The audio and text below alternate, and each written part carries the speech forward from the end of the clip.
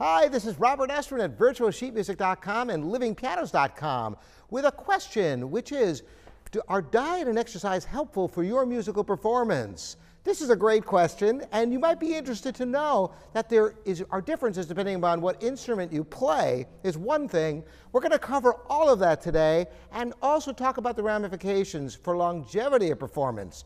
Well, you know, I also play French horn. I play piano, I play French horn. And if I am under the weather, you know, maybe I don't want to play Liszt Hungarian Rhapsodies or other very taxing music if I'm really weak and tired. But I can certainly play a slow movement of a Mozart sonata and, you know, do okay with it and feel pretty good. But on the French horn, if I'm sick, I can't play anything because playing a single note requires so much energy.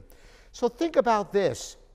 Diet and exercise are intrinsically important if you're a wind player or any instrument that requires a lot of energy. Piano can require a lot of energy. Some instruments require more than others. But there's a whole other facet to explore, which is the longevity of your musical career or your musical enjoyment, particularly with singers where the musical production is actually part of the body. You know, if you don't take care of yourself, just getting a cold can destroy a musical performance. So yes, diet and exercise are fundamentally important, but there are other things to think about too, like the psychic energy you bring to your music. If you feel all run down and kind of not very engaged, how can you possibly share in your music? Now, while I say this, I've known so many exceptions to this rule. As a matter of fact, there are some phenomenally great musicians of all time who not only had poor diet and exercise, some of them were even drug addicts. Yes, it's amazing what humans can achieve even in adverse situations.